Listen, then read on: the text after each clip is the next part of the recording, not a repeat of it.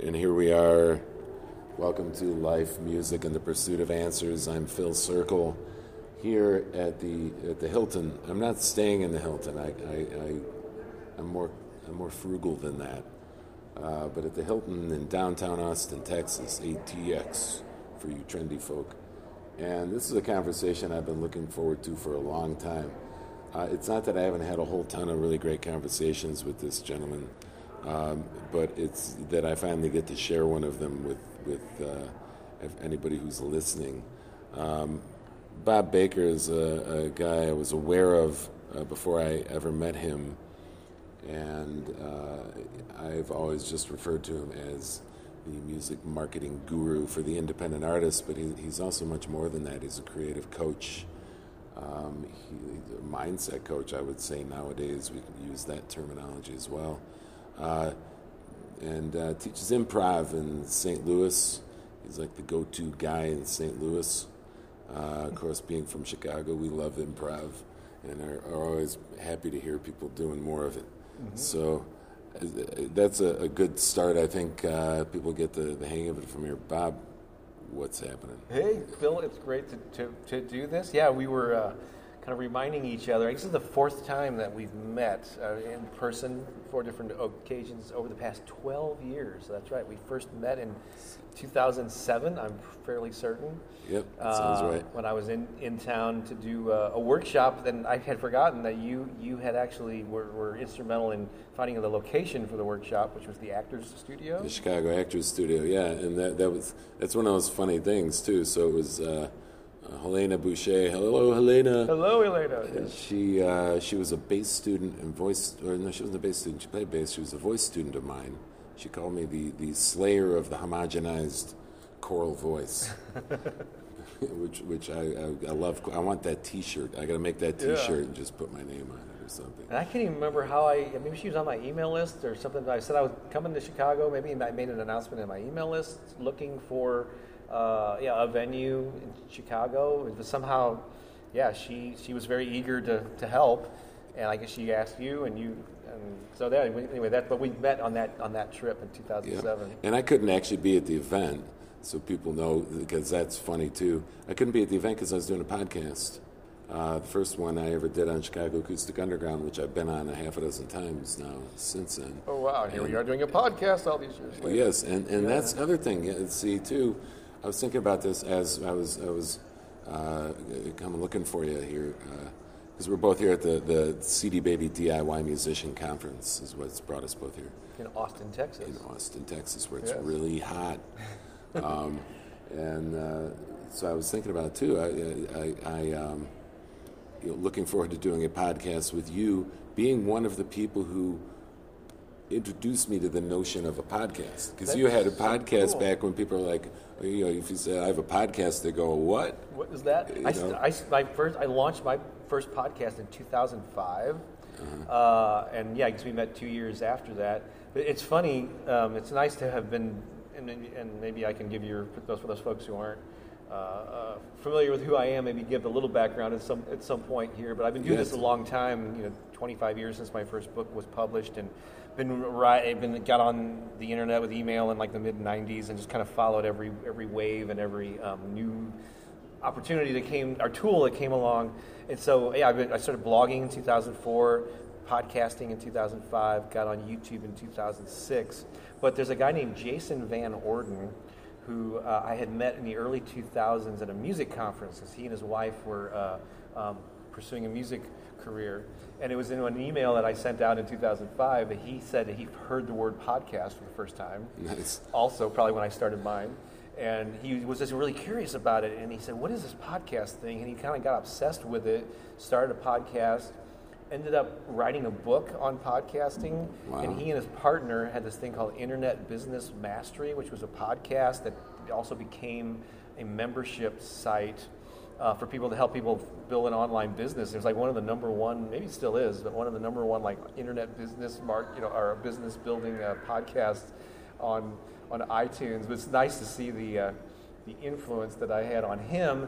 And there's a guy named Pat Flynn that ended up being one of their members, several years ago, and he was trying to create his own online business, and Pat's gone on to be like a huge internet, smart passive income is his. So this to see the ripple effect, It's one of the coolest things about I think a lot of what both of us do. There's so many multimedia. We're multimedia people. We're what people call Renaissance man. I'm always hesitant to use these things because the connotation is I'm something special because I do so many things. But I know in my case, I'm simply doing all the things that I enjoy doing, and I'm really fortunate to be able to do that and make my living. Right. And I never get any less fascinated with it. I'm doing this podcast because I was at the Book Baby author conference last November, and 2 or 3 different people who were part of the conference were like, "Why aren't you doing a podcast?" And I said, "I don't know how." So I went and looked up resources online and things, and said, well, and it was exactly what I was talking about at the very beginning of this. The fascinating conversations you get to have and what they lead to is what made me want to do this. And did you tell me earlier, too, that you were having conversations at conferences like this and thinking, man, I wish I had recorded that. It would be great to share beyond the two of us. Exactly. It doesn't seem fair to keep it to yourself. Because then you end up repeating it to people, and that's cool. And that's that whole ripple effect. Mm-hmm. And, I run into that in music often. I ran into a guy I haven't seen in 15 years last week. He just got back from a 40-month tour. I had to do the math to figure out that was 3.25 years on the road. 40 months. Oh, wow. Yeah. I'm like, that's my car note. It's like 40 months long or something, And he, and he's this amazing saxophone player. And he goes, Phil, I really wanted to thank you for getting me out there when I was first starting out. I'm like, what? Because he played with me. I didn't know that I was having this effect. Yeah. And I mentioned to my wife, Megan, and she said, no, you hear that all the time, As well, all I'm doing is what I naturally come by, and that is I want to help people. I want to share with people. I want to be part of things. I want to, when I'm not sitting there going, the influence I could have in the world, know. And I get the feeling, having come to know you, yes, this is only our 4th face-to-face meeting, but there's been a lot of online correspondence over the years and that kind of thing. So having come to understand, get an understanding of the kind of guy you were, I'm sure you weren't like, I'm going to be one of the first people to write about how to be a guerrilla music marketer, and conquer the world. You just want to do the things you love to do, and you feel compelled to create it. Exactly. Yeah, I've often said that. I like you kind of mentioned it earlier. I didn't really grow up in an entrepreneurial family. I didn't have any entrepreneurial role models necessarily in my life. I was raised by a single mom. She worked at the Boy Scout office in St. Louis. Not a nonprofit, and was kind of a shy woman. And so I don't know where this thing came from, but I was always drawn to the arts for one thing since I was a kid, and as stubbornly determined to. Like a lot of people, I knew that I wouldn't be happy working for someone else. I've had day jobs. I've had part-time jobs. I've had did what I needed to do to support myself. I always knew that I was stubbornly determined to make a living on my own, and ideally doing stuff that I was interested in, and that was always art related. And so when I saw something like that, that looked like it'd be fun, you go to a comedy club or something, you see, man, that would be so cool to be up on stage. And where a lot of people would be frightened about, I don't know how to do that, and they feel like they have to get all their ducks in the row or get training or something. I'm like, how can I do that sooner rather than later? I can at least experience a little piece of it. And so, there's an open mic night, so I'll go and do that. But that happened time and time again. I'd watch a band.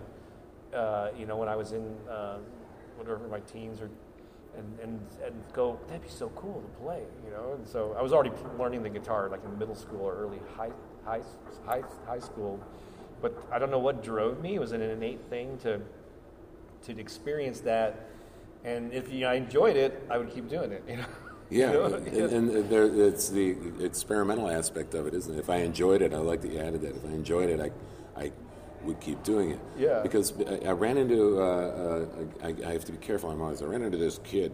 He could be in his 20s. He's a man, but I'm like, I ran into this kid here at this conference in line at the getting coffee, right? And we're just talking, and I'm trying to figure out what aspect of this I want to do. Maybe I want to do songwriting. I'm not sure.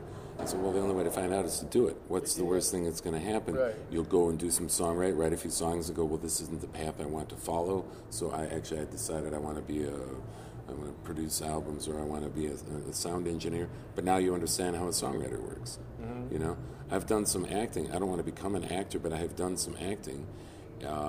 I have run sound. I'm not an audio engineer, but I can now at least understand what an actor goes through, and relate aspects of acting to music. As a music coach, I in fact use some acting tricks, some acting coaching things. Yeah. I can talk to an audio engineer without sounding like a complete idiot, and that sort of thing. But then also, you didn't say anything about how scary any of these things were. You just said that would be really cool, and that's your motivation. And of course, we're nervous when we go try. Sure, oh sure. Entrepreneur, the definition of it, I think if you Google it, is something along the lines of somebody who partakes in an endeavor with no guarantee of return. Yeah. Yeah, or there's also another funny definition of an entrepreneur. It's somebody who's willing to work like 60 hours a week for themselves so they don't have to work 40 hours a week for somebody else. That sounds about right. Something like that. I thought you kind of what were you just saying about seeking something out for the fun of it. Yeah, and there's definitely fear, and I've dealt with that a lot over the. You mentioned the mindset piece of it, and so maybe we should let people know that as an author, I'm probably best known for my books and the teachings that I do on music marketing specifically. That's kind of like an early niche. My first self-published book came out probably in 1996. I had another book a couple years earlier that got me on the map and kind of opened my eyes to, I think I think this author thing is going to be a big part of who I am for the rest of my life. And another thing, way ahead of the game. Now, more than half of the books on Amazon are self-published now. That's In 1996, self-published. What's that, and how do you do that? Yeah, and then there was not print on demand. Right. In the that 90s. Changed the world. Yeah, and the internet was still in its early stages. So, here's another thing too. Yeah, I think you kind of mentioned earlier. I didn't think of myself as a pioneer or on the cutting edge or whatever. Well, I was just doing stuff that just seemed sensible for me, and there were already some other people active online, but looking back on it in hindsight and especially the other people's perceptions, and I was kind of a trailblazer in using the internet to spread my message, and independent publishing was in its infancy. My first book was put out by a small publisher, so they took care of the printing. It was a regular paperback with the offset printing, which is the old school way of printing. And that got me on the map and into bookstores and into this thing called Mix. It was a Mix magazine had this book catalog. I remember going to the NAMM show and did a signing at their booth. In the Mix or Mix? It was just called Mix magazine. I don't think it may not be around any. There wasn't In the Mix as well, and that's not around either. Okay, cool. Yeah, but it was. But that kind of lit me. But the second book I wanted to put out on my own, and so. I didn't have the money for the offset print run, which is that you have to do like thousands of books just to make it worth doing, because they use plates and fed sheet, like the old newspaper presses, the rollers and all that stuff. Ben Franklin style. Yeah. The Gutenberg prep. Right. But so what I did, what I could have control over, I had this collection of articles that I had written in a newspaper that I was publishing to get covered by local music scene. And as I interviewed musicians who came through town and local successful artists, I was always picking their brain for how did you do this? How did you get that many people at a show? How did you sell that many CDs? And then these things were I would put them in monthly columns in my own newspaper. So I was sort of like a journalist. I had developed my own paper platform, if you will. Yeah, totally. In St. Louis, and took a collection of my 15 best articles, beefed them up, and I 3-hole punched them and put them in a 3-ring binder. Nice. That was the early edition of something I called the Guerrilla Music Marketing Handbook. Right. Because I was inspired by the books that Jay Levinson. Guerrilla Marketing. Guerrilla Marketing. Yeah, that first book came out in '84, And I actually communicated with Jay through AOL of all things AOL, in the '90s, yes. and got he's deceased now, but he was like the godfather of guerrilla marketing, and I got his blessings to stick the word music in there, and you know, that became. And how did you do that? You just asked him. I did, yeah, by email, yeah. You just emailed them. Can I do this? And why? And why? There are people who won't do that kind of thing. And the question is, why not? And they're like, well, what if he says no? Yeah. So what if he says no? He says no. You change your title. Exactly. What's the worst that could happen? Yeah, I'd still be where I am now. Yeah. It still would have done this work. Yeah. That it was very primitive, and had an ugly cover that it was inserted into the front of the 3-ring binder. Awesome. But I would sell one or two a month or something. Mm-hmm. And then as digital printing came around, I would not only update the content, but improve the packaging, and got into the early digital paperback forms. And just did that year after year, and it started gaining traction, and it like put me on the map, because it was like the only book out at the time of that was about music marketing for the DIY independent artists, and this was in the '90s, in the heyday. And that's when I was. I've been doing this like since the late '80s, but early '90s is when I started really jumping into this kind of stuff. And in Chicago, there wasn't any way to go for any of this kind of stuff. I was totally learning by trial and error. Uh-huh. And I heard about your book much later than that, and would have loved to have had access to it.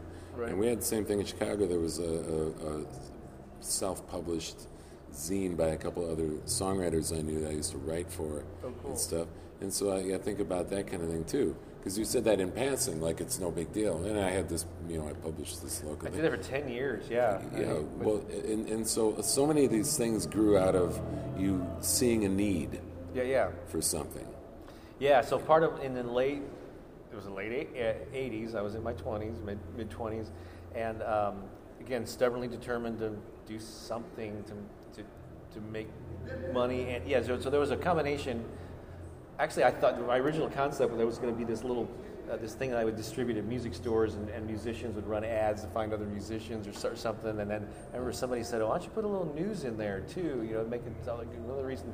Like, oh, that's not a bad idea. And plus, the need, the reason that my eyes opened to that, because like a lot of music or a lot of cities, the local press mainly covers the big name touring acts. It makes sense. For them, and they kind of throw a bone to the local artists, at least the dailies and the major weeklies. Maybe that's different now because there's more alternative newspapers. But I kind of took that. I decided to take that and flip it on its head and make the focus of this thing making local people aware of what was in our own backyard in St. Louis in many variety of genres, and then maybe throw a bone to a national touring act. I'll just take that model. And so I saw it as a way to do good. Instead of all just complaining about, oh, nobody's covering stuff, I'll create a vehicle that will do that. That'll cover local musicians. And so and again, those were like, I had no previous experience in journal. I never took a journalism class. I never wrote for the school newspaper. I had to learn about layout and design and distribution and just as I went. And the first ones were ugly, a lot of typos, but they just kept. It's like the software way of releasing stuff. Like you get the beta version out, right? And you put out 1.0. You get the glitches out. Yeah, you get feedback from people, and then you work out the bugs. And a lot of people, that makes a lot of people nervous, because they want it to be perfect right out of the gate, And you get perfection paralysis. Exactly, yeah, and often things never come out because people just wait. That time is never right. It's never good enough. So maybe I have erred on the side of coming out too early, but it seems to have served me well. Yeah. Well, now where I come from in Chicago, something that comes up a lot in just discussing the city and its history is that they love the process. So you're allowed to go in there and screw it up relentlessly. We have, just in my neighborhood, which is about 50,000 people, there's 5 storefront theaters. Oh. And people will go spend $20 a ticket and be one of 5 or 6 people in the room watching a new play they never heard of. We love that sort of thing. and original music is very, very popular in the city proper and that sort of stuff. Original music is? Original music. These days? Oh, okay. Yeah. To this day? In the suburbs, they like cover bands. But where people maybe are less comfortable with the process, I would think that they are going to be less comfortable with watching somebody potentially get it wrong or make mistakes. Mm-hmm. But what you just gave, the example you just gave of software is the perfect, just the allegory and analogy, metaphor, I don't know which word to use. Analogy, bro. Grab your thesaurus and tell me for how you can go about things in general without so much fear. Mm-hmm. There's nobody I've ever talked to who's been extremely successful who knew exactly what they were doing out of the starting gate. Yeah. It's just impossible. You can't possibly anticipate how things are going to go. Mm-hmm. And you have to assume that, well, I'm going to go, do this thing, and let's see how it goes, and I'm going to learn as I go, and I'm going to use my passion for it, my purpose, the purpose I put behind it, and hopefully I'm very adaptable and learn quickly and that kind of thing. And a tremendous amount, I think, of curiosity. I hear in your story of these things. There's a whole lot of curiosity. I didn't know how to do layouts, so I'm going to go figure that out. Somebody without curiosity would be like, I don't know how to do layouts, so I'm screwed. But somebody who's like, well, I love learning, so this is going to be fun. Yeah. And even if it feels overwhelming, what's the end result of any struggle you go through in life? When you come through the struggle on the other side of it, you experience joy. Joy is often attached to suffering, as it comes in the wake of the suffering. So there's, a much lesser version of that when I figured out the layout, even though I was overwhelmed and freaked out that I might not be able to do it. I figured it out. How cool is that? Now I have one more skill. Yeah. Well, you mentioned improv. That's something. So I do a lot of things in the arts. Obviously, I've been a musician since early high school. I've been interested in writing since a kid, and I combined those two things for the first time when I did the newspaper. I've also done some visual art over the years. I've done theater. I used to do stand-up, and I had this long-standing fascination with improv comedy, a la Whose Line Is It Anyway, in Second City in Chicago, and all that kind of ensemble where you're co-creating a game or a scene, on the spot with at least one other person. And one of the principles in there, because I've been teaching it, started several years ago, started teaching it in St. Louis, and I have really built a lot of momentum. My weekly classes with 20 people show up at these drop-in classes and do monthly shows. But one of the things I tell my students is to be good at improv is to be comfortable with uncertainty. Oh boy! So obviously I'm applying it to learning the skill of improv, but there's so many improv principles that apply to life and business, and I realize that's a philosophy, I guess, that has served me well too. I don't know exactly how I'm going to publish this newspaper or get this book out, but I'm going to figure it out and just take the first baby steps anyway. You're also a songwriter. Yes. And you've recorded. Many. Right. Have you listened back to any of your earlier recordings and been like, geez, I don't know if I should have released that when I did? Let's see. Well. Or I could have, or hearing things you could fix. We could go that way. Sure. I mean, there's a little bit, but not with any disdain or discomfort. Yeah, I listen.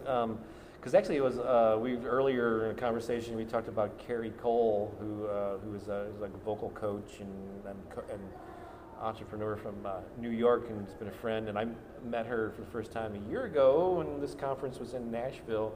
And I just remember a conversation I had with her where she says, "Do you ever make your music marketing list, your people that follow you for your music marketing books aware of what you've done as a musician?" And I go, well, I guess maybe I really kind of downplay it because I figure they're wanting more the information. And that conversation led me to think about because music, even though it's a part-time thing, I never did let go of it just because I gave up, or didn't have the rock star dreams. I did when I was in my teens and 20s. I played and I saw myself, I'm going to be a touring musician and be in a rock band and be on the radio and playing, And then once the realities of that, I realized, there's a lot of work involved in that, a lot of commitment. And then I started being drawn to publishing the paper and the books and all that. Felt myself that was more my calling, and I decided that music would be a part-time thing. But that didn't mean I gave up playing. I pick up the guitar every week to this day and play monthly at our church, or I'll do, But I've recorded and released probably at least seven albums worth of original material over the years with different bands. With my girlfriend Pookie, who she and I have just put out 3 albums, just the two of us. That's a pretty big body of work for somebody who's doing it part time. Yeah, totally. And we still have a fan base in St. Louis. There's probably hundreds, maybe thousands of people that we've played in front of and who listen to our music and say we tend to write like positive, uplifting music. And there's many countless friends have said, "Man, I was going through a tough time, and I played your song." Had your song on repeat to get through it, and that's one of the coolest moments when you realize the power of the arts in general, but especially music, is when you hear those kind of stories. Yesterday, DMC, Daryl McDaniel, right? Yep. From Run DMC. Run DMC spoke here, and he said a very strong comment. Music, I'm paraphrasing, music succeeds or takes over where religion and politics fail people. And he was telling his story, and I'm not going to tell much of it because I think people should go read his book. I've got a copy. He's got a copy of mine. Nice. We'll see who reads theirs first. But he was talking about music that got him through hardship, and running into a chauffeur that said, talked about how Daryl's music got him through hardship, and stuff. And so everybody's got that story, and I think it's sometimes in those little stories, those little moments too, that we're reminded why we did this. Why we did any of it. So when you went up to Simon Tam of the Slants yesterday and introduced yourself, and before you were done, he said, "Oh, I know you. I'm a big fan." Yeah, that was so cool. And so again, back to the ripple effect, the effects that we have on people in our work, especially when we're passionate about it, and it's both you and I think share this thing. You've been at it longer than I've taken so many leads from you, and I'm so grateful for all the work that you do.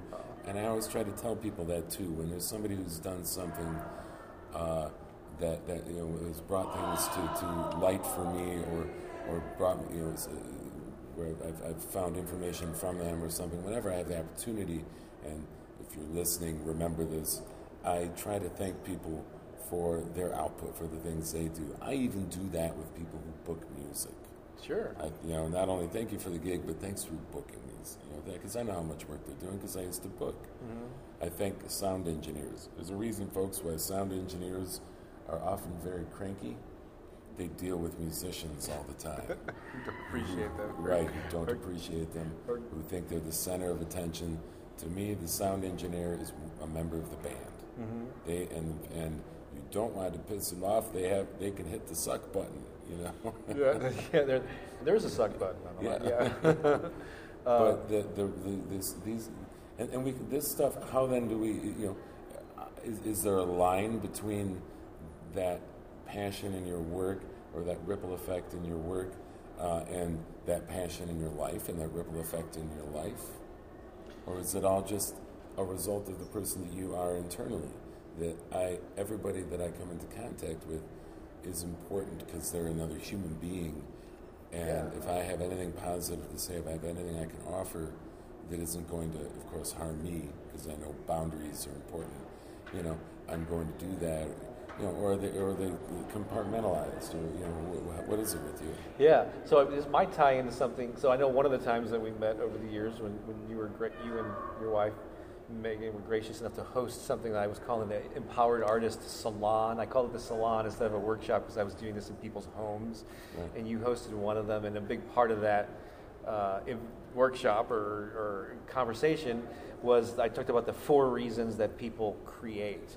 And so the first reason, because somebody and it's generally referred to the arts, but it's any kind of, I guess, ambition that people have. But the first reason is for self-satisfaction, and so it's like, it'd be so cool to play the guitar or to write a song or to write a poem, and then you take action and you do that thing, and it's a feeling of pride. Well, I created that. Wow! And so you were, something inside of you motivated you to pursue something, and you did it, and it feels good internally.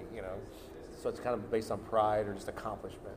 And then the second reason that people create is for recognition, and this is where someone goes, "Oh man, that was an awesome show that you did," or they compliment your article or your painting, and so it's like recognition from outside of yourselves, validation, and this feels good too, to get compliments or to get recognized for your work. So those first two reasons that are kind of like are more not selfish, but they're self-satisfaction. Yeah. The first one is from an internal source, and the second one is from an external source, seeing you and recognizing you, validating you. And then I talked about where the shift comes is when, and it's just kind of like where I see the dividing line between somebody who's just doing something on a hobby basis versus, especially if you want to turn pro. I think this is a key thing, or if you just want to pursue your art in a bigger way, is when you start realizing how you start doing it for the benefit of others, and you start realizing how what you do, who you are, and what you do, and what you create, the actions that you take in the world, how they benefit other people. And so suddenly it's a different come from, where you're realizing, oh, this song touches people, or my art can, I don't know, really somebody's fascinated by it, that this thing makes people feel a certain way, hopefully better, yes. And that to me is like a turning point where then you're equally motivated, or even sometimes more so motivated for what this thing is going to do. Like you become a sort of an evangelist to spread this good feeling to more people. And that makes marketing a lot easier, because because a lot of people say, "Oh, I don't like to market because I want to be boastful. I don't want to think it's not all about me." Well, good, because that's not effective marketing. Yeah, that's good. That's effective really marketing is about what it does for other people, and having that be the way you present yourself. That is huge, right there. Say that again. Yeah. So when you're motivated more by the benefit of others, and you focus on what's in it for the other person, marketing becomes a lot easier, because it's not about being boastful and talking about yourself. Yeah, it's monstrous, and when I'm dealing with students, stage fright, of course, always comes up, and I point out, first of all, a little bit of nerves are good. I don't tell people calm down when they're nervous. Yeah. Unless if they're having like an anxiety attack, that's different. Let's do some deep breathing exercises. But, right. If they're just nervous, I don't tell them calm down. They need that energy. You can play off of that. But as far as stage fright overall, my general response is good. That means it matters. And don't forget, it's not about you. It's about your audience. Yeah. You are doing something for them. They are there asking for something. You have to go up there and give it, and that will get you out of your head enough, and you can use the little nervous energy at the same time, so they can compile to create a snowball of beautiful interaction. It's the most amazing thing when the audience and the performer become like so intimate. Yeah. We don't like that word, but that's what it is. We become so intimate with total strangers, But stage fright is definitely something you can't really intellectualize, or you can. I mean, I know we talked about we haven't even talked about the affirmations and all that stuff, but you can't affirm away. I am confident. You really have to just do it. You have to get in front of an audience and face the fear. Well, there was a quote that I this week. Fear is the only thing that gets smaller as you run toward it, or something like that. I don't know if that was who the quote was. That's really good. That might be Tiamo or Simon or somebody said that. Fear is the only thing that gets smaller as you run toward it. Yeah. Yeah, that makes sense. It's sort of like problems in general, isn't it? Yeah. How you blow, or you ever done this one? You're thinking about, you got to talk to somebody about something, and it's not going to be pleasant, and you start to think it through, and you think it through too much. You start to obsess on it, and oh my God. You get to the point where it snowballs in your head as you think about what's going to happen with this unpleasant situation with this person. And oh my God, I'm just going to walk in there and punch him in the face. Yeah. And then you go there and you talk to them and you're like, and they're like, no, I totally agree with you. I'm really sorry that happened. Let's work it out here. I respect you. In my family, we communicate very well because there's there are no like introverts, or I guess actually there are, but we all just go at it. Mm-hmm. So like when I saw you last, when I was down when I came through St. Louis. Oh yeah. So my oldest brother is a musician and now a now retired psychology professor, and we played together literally like 4 times in our life. Once 9 years ago, and then 3 times when I saw you last. Mm-hmm. He had me come down and play guitar with the group he was in, and I stayed at his house, and we were talking about something or other. He's a very smart guy. He's a PhD. He's an industrial organizational psychologist. I'll be having him on the podcast at some point, so this story may even come up as some sort of example. He has an example for everything. He's got so much knowledge about statistics, statistically speaking, this and that kind of stuff. So we were diving into this, discussion and dialogue, and it becomes a debate, and then we're yelling at each other, and like this, and but I love you too. All right, cool. And then he was like, "That's why our family doesn't have cancer problems." He's let it all out. Well, yeah, because we were like, that's Thanksgiving. There'd be like, the whole family can get this. It was 6 siblings, and it'd be like that. There was just no holding back. You just let it loose, and now we know everything's clear and open, and we know how we feel. We feel better now. Hug and move on. Exactly. Cool. I got 2 more things on the stage fright. Two little pearls of wisdom, if you don't mind. Oh, of course. So one is so the butterflies, the nerves before a performance, early on in someone's stage life or whatever, or whatever it is, the thing that they're fearing, that can be perceived as and labeled as like debilitating. Oh my God, I'm so nervous. I'm not going to be able to talk. I'm not going to be able to function. But after you do it a while, like I still get nerves. I still get excited. But I label it as excitement. It's like it's creating an energy. And sometimes when my adrenaline's going like that, it allows me to totally focus on the task at hand. So I actually like having a little excitement before a show. When I'm doing something where I don't have that, it's kind of like, oh man, I kind of miss it. Yeah, that's a really good point. And so relabel that thing. Oh, I'm excited, not I'm nervous. And then the other thing is, this especially with public speaking in particular, is when you're nervous and like self-conscious. What do I do with my hands? Your focus is more on the messenger and less on the message when you're self-conscious or nervous. And again, through just getting out there and doing it, and then if you and it's hard to do at first, but over time, when you focus more on the message than the messenger, it becomes easier. And then suddenly you're just into your topic, and you don't even know what you're doing with your hands or how you're how you're standing. It just reminds me of the Joe Piscopo skit on Saturday Night Live, or was it Al Franken, talking about public speaking. If you don't know what to do with your hands, put your hands in your pockets. Oh yeah. And he's still flopping around his elbows and everything. That's hilarious. Yeah. Yeah, good that's stuff.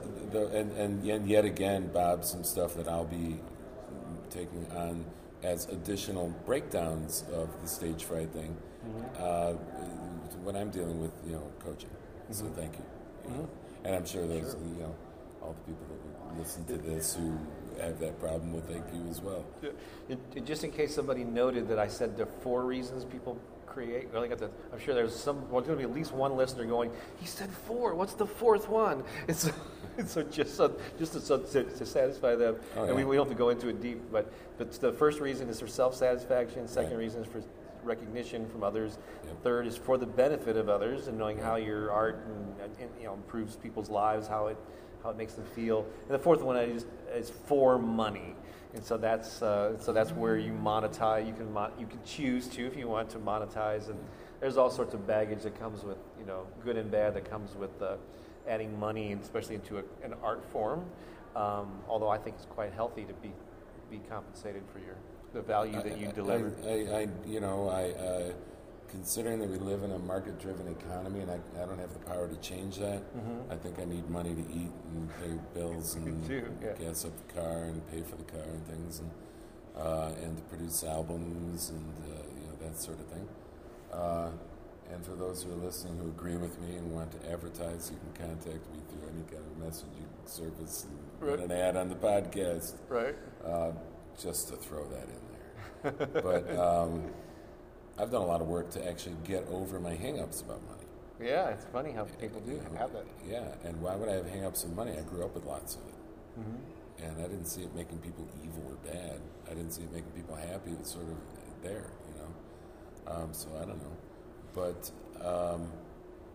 I would to follow on those 4 reasons, and the bag you mentioned that there can be a lot of baggage attached to the money aspect of it. There's a 3-pronged triangle idea that was shared with me by Dana Kay, who's a publicist for authors in Chicago, authors and I think and entertainers to a degree, who I met at the last conference I went to in the fall for authors. She did a seminar there, and she didn't come up with it. She credits somebody with it, and I can't remember whom. But there's a triangle to decide whether you take the gig. Oh, really? Okay. Okay. So if it's 2 out of 3 of these things, then you take the gig. So one is for the money. One is it enhances your brand, or in old school terms, it gives you exposure, right? Okay. And 3 is it's fun. Okay. So if you get 2 out of 3 of those, you're good to go. So if it enhances your brand and it's fun, go do it. If it makes money and enhances your brand, it doesn't have to be fun. But if it's just one of those things, and I don't take gigs for money anymore at all. I only take gigs that have the fun and enhancing what I do, the work overall that I do, and the money's a good additive. But I've put myself in a position to be able to do that, because the overall arc of everything that I try to do is that I want it to create value. Yeah. Not monetary value, like value in life and that kind of stuff. And I get the feeling there's a huge aspect of that in what you do. Again, also coming to know you better the more we talk and that kind of thing, the more that I pick up. Bob's about creating value in life. Yeah, I like the idea of being able to support myself, and it does take a certain number of dollars every month to come in to pay the bills. But I love the idea of being able to do that while serving as many people as possible. So what I encourage others to do, and what I try to do myself, is when you get up every morning, instead of me saying, how can I bring in X amount of dollars today or sell so many books or whatever, it's like, how can I reach more people today with this message? How can I inspire more people? Because for a long time, and still to this day, my sort of mission, and it helps like when you kind of identify your overriding mission. And for many years, mine has been to educate, inspire, and empower musicians, writers, visual artists, actors, and many other creative people to help them, for one, give themselves permission to create and to share their art, and if they want to monetize, because you don't have to monetize your art. You don't have. I think there's a lot of people here come up a lot at this conference. That there's this thing like, if I'm not doing it professionally, I should just give up the guitar. It's like we said earlier. You don't have to give it up. You can, if that feeds your soul, even if you have a day job and a family, or you're taking care of elder parents or whatever. There's nothing wrong. Fit your creativity in however it serves you, and you don't have to be reaching some traditional method of or definition of success to be worthy, or to still include that in your life. However, if you think maybe I can make some extra money with this, or maybe I can make a living or supplement my income, it's all possible and doable. It all depends on where you want it to fit in.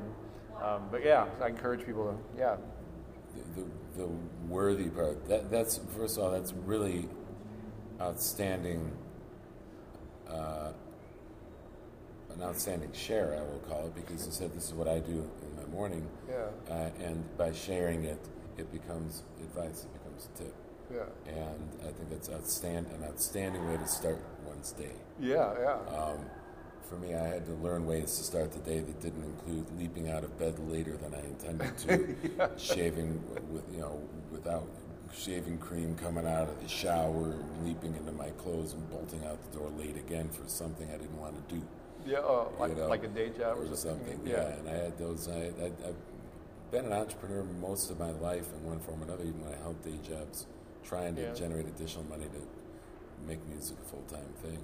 But even just from the standpoint of music, you know, to go teach or all these kind of things, it took a while for me to start to allow myself enough time in the morning to take care of myself. Yeah, yeah. And that's been coming up a lot too at this conference. I've been hearing a lot of that myself anyway. Self-care. Yeah, self-care. Yeah, I mean, no doubt. If you, well, it all depends on where you are in your life. Like when I was in my 20s, I played music full time for 3 or 4 years, I guess, in my 20s, and I was single. I had my expenses were super low. By the time I was in the late 90s, I guess, and I was pursuing the book thing, I was married and then soon divorced. My daughter was a toddler. So I was in a different place in my life, so I couldn't just, I had to make, so I had a day job, I had to do what I had to do to make ends meet.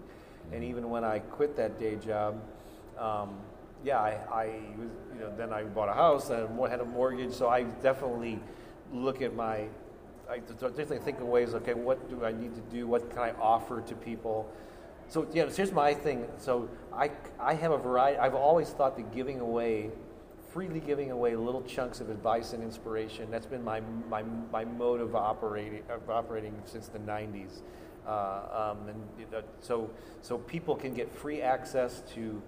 I think I estimated probably 80% of all content I've ever created has been freely given away in small chunks: blog posts, articles, podcasts, YouTube videos, personal conversations that I have, and then some of it I create things that are for sale, or the coaching like you do. They can get one-on-one access with me. So there's like this product funnel, if you will. Yeah. There's free stuff freely available. So if you don't have a budget, that you still have access to the majority of the body of my work in those forums. But if you want a book, or if you want an online course, so you want to attend a workshop, or you want some of my personal time, then there's cost to that, and I have to strategically think about how to offer these things so that enough revenue comes in, so I continue to stay self-employed. Yeah. But I notice, and that's another thing, yet another thing that I kind of found affirming in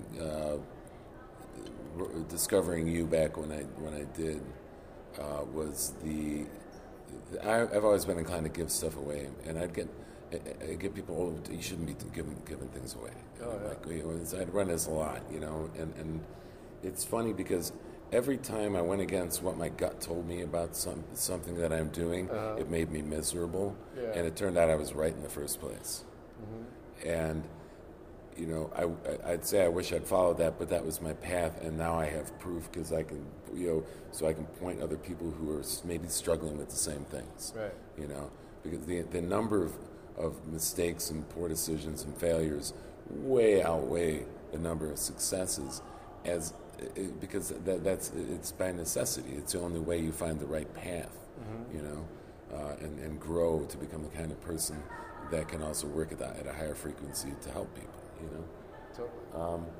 But the what I see you doing though is not so much a funnel. You just have a wealth of content. But yes, if people want, hey, I want more detail about this. Well, then now you need to come work with me personally, or you need to. That's in that book, right. That kind of stuff, exactly. And and now the norm again is like. Just keep producing content, keep producing stuff for people to have access to. And what happens then also, doing the kind of stuff that we're doing,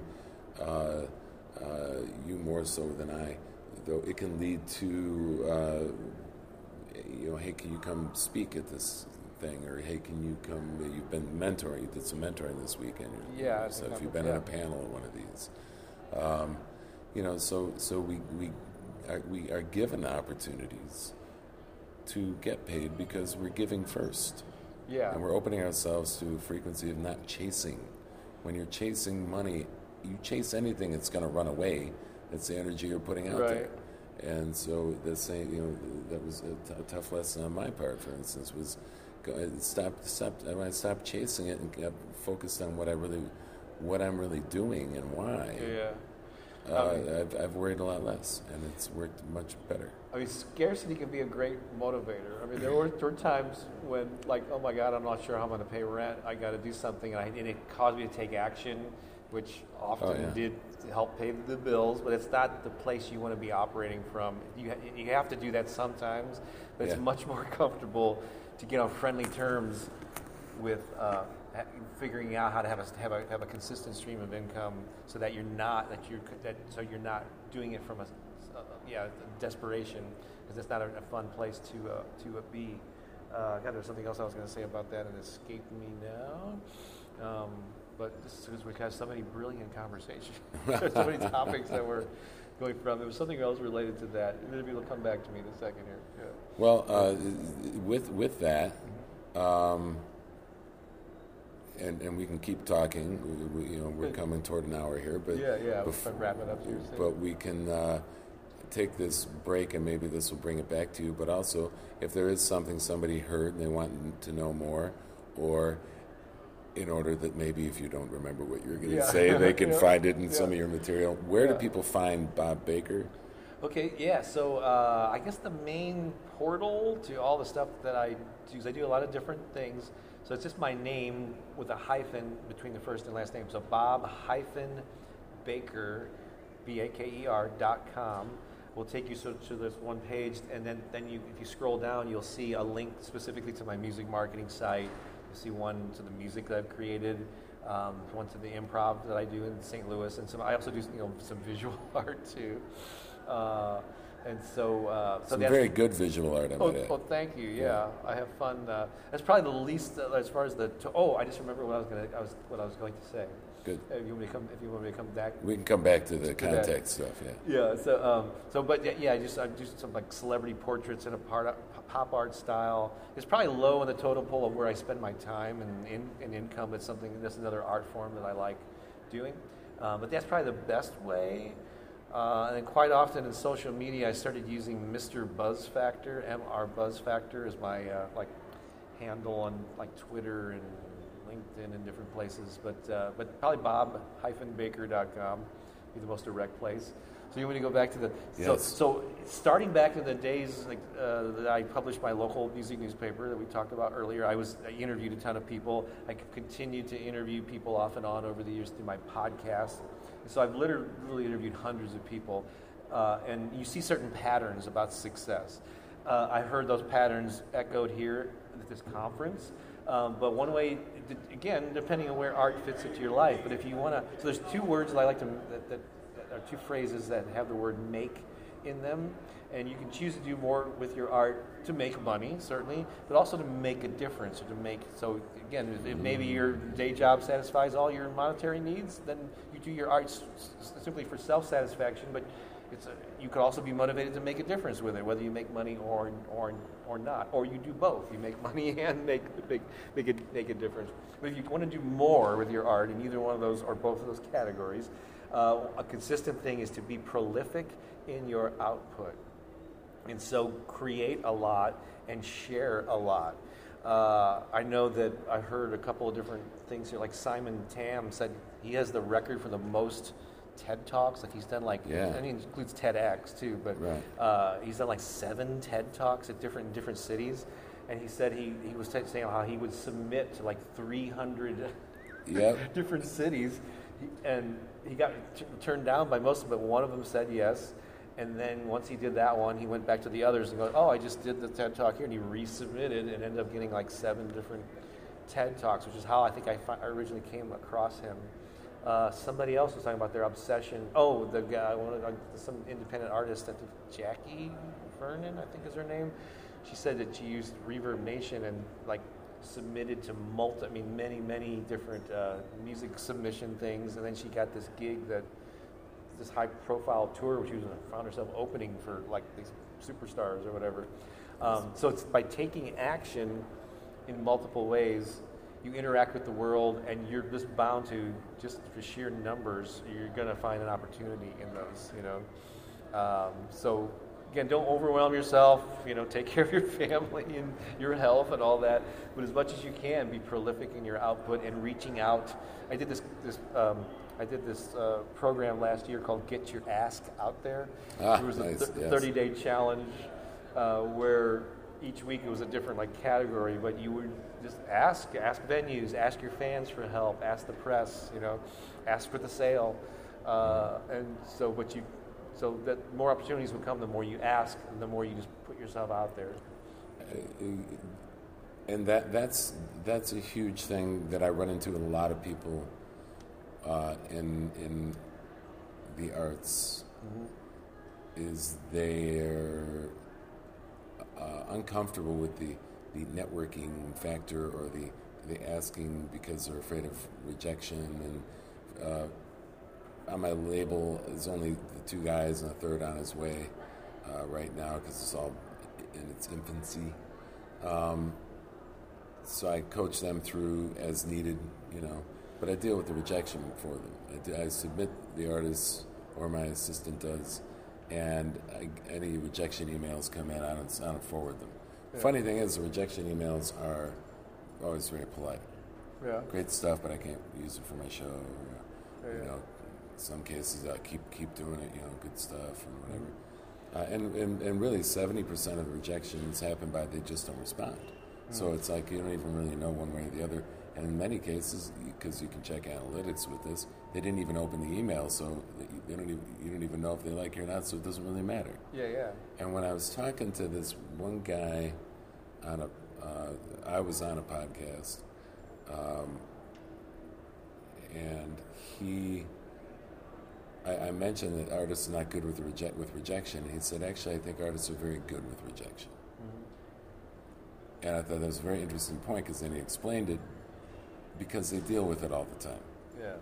So maybe it's 6 of one, half a dozen of the other. They don't want to deal with more of it. Right. Or those that continue to put themselves forward learn to become better at dealing with it. Me personally, it doesn't really bother me. If somebody wants to say something scathing about me, I'm not fond of that. But that almost never happens as far as unsolicited critiques.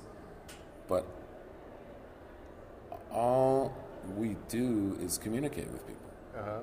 So when I come looking for you here to come down, we're this conference, everybody's on 2 floors, and the hotel's full of musicians and people and music industry people and all this. So, and all these tables you can go around and talk to people and that sort of stuff. So you're encouraged to be talking to people. I come looking for you, and you're talking to somebody. I'm like, well, I'm gonna get some water. I come back, you're talking to somebody else, and then we come down here and we do this, right? and all it is what? We're just communicating. We're just going around talking to people. Yeah. That's all you really do to create something as an artist, is continue your communication outside your instrument or media. Yeah. You continue to communicate with other human beings face to face about the stuff you're doing. Yeah. I used to watch my dad, his name was Bob. Oh, cool. Good name, good guy. It is. and a shout out to Darren Jellison, my good friend, fellow songwriter. I'm gonna say it. Bob's a very popular name in my family. Oh, cool. I have a brother Bob. I have a nephew Bob. I have my biological and adopted fathers both Bob. Yeah. So anyway, Darren likes to make fun of me for that. So I just have to give him a shout out so he can come at me again. You bet. My dad would sit there, and he was a financial planner, and he'd be talking to clients, and I'd watch him a lot. I'd go visit him in his office and stuff. All he was doing was talking to people, And all of a sudden, the conversation is they're talking about what they need to invest in. He just sat there like we're doing, and just would like, that's probably where I got the name thing from, because he'd be like, "Oh, Baker, that's an English name," or something. He'd like he studied names as a hobby. Oh, cool. So he would know, like, if somebody's name was, Slavic or Russian, or that's a French name or whatever, and he'd use that to create conversation, or they were from some place outside of Chicago originally, and he'd have some story attached to that place. Probably where I got these exact same things that I do. But all he did was he would just talk to people, just communicate to people, and get to know them, and then find out how he could be of service to them. Cool. And as a result, was extremely successful and respected and loved by his clients. And probably, at one point, the top salesman for one company that he represented, in the nation, But I never saw him look like a salesman. He just communicated.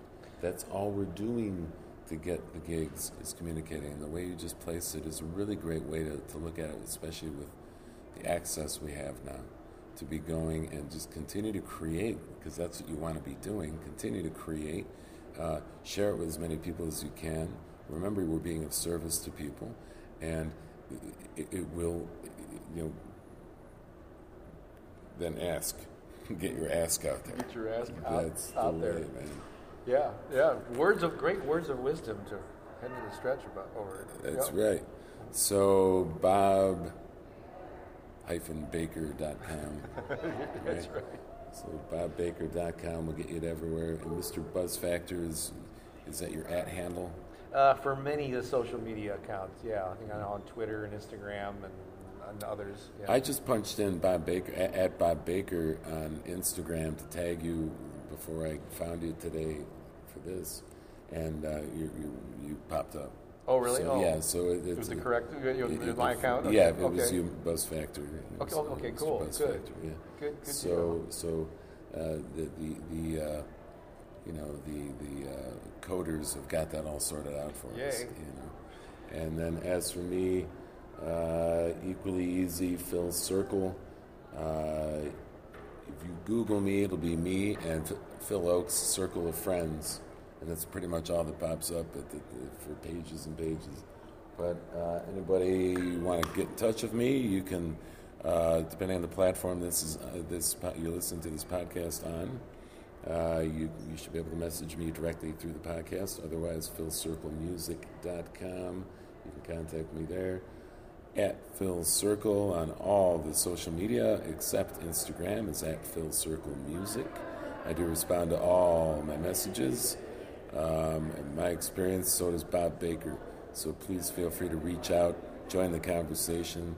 Thank you so much for listening, and spread the word. Open dialogue is the key. Peace.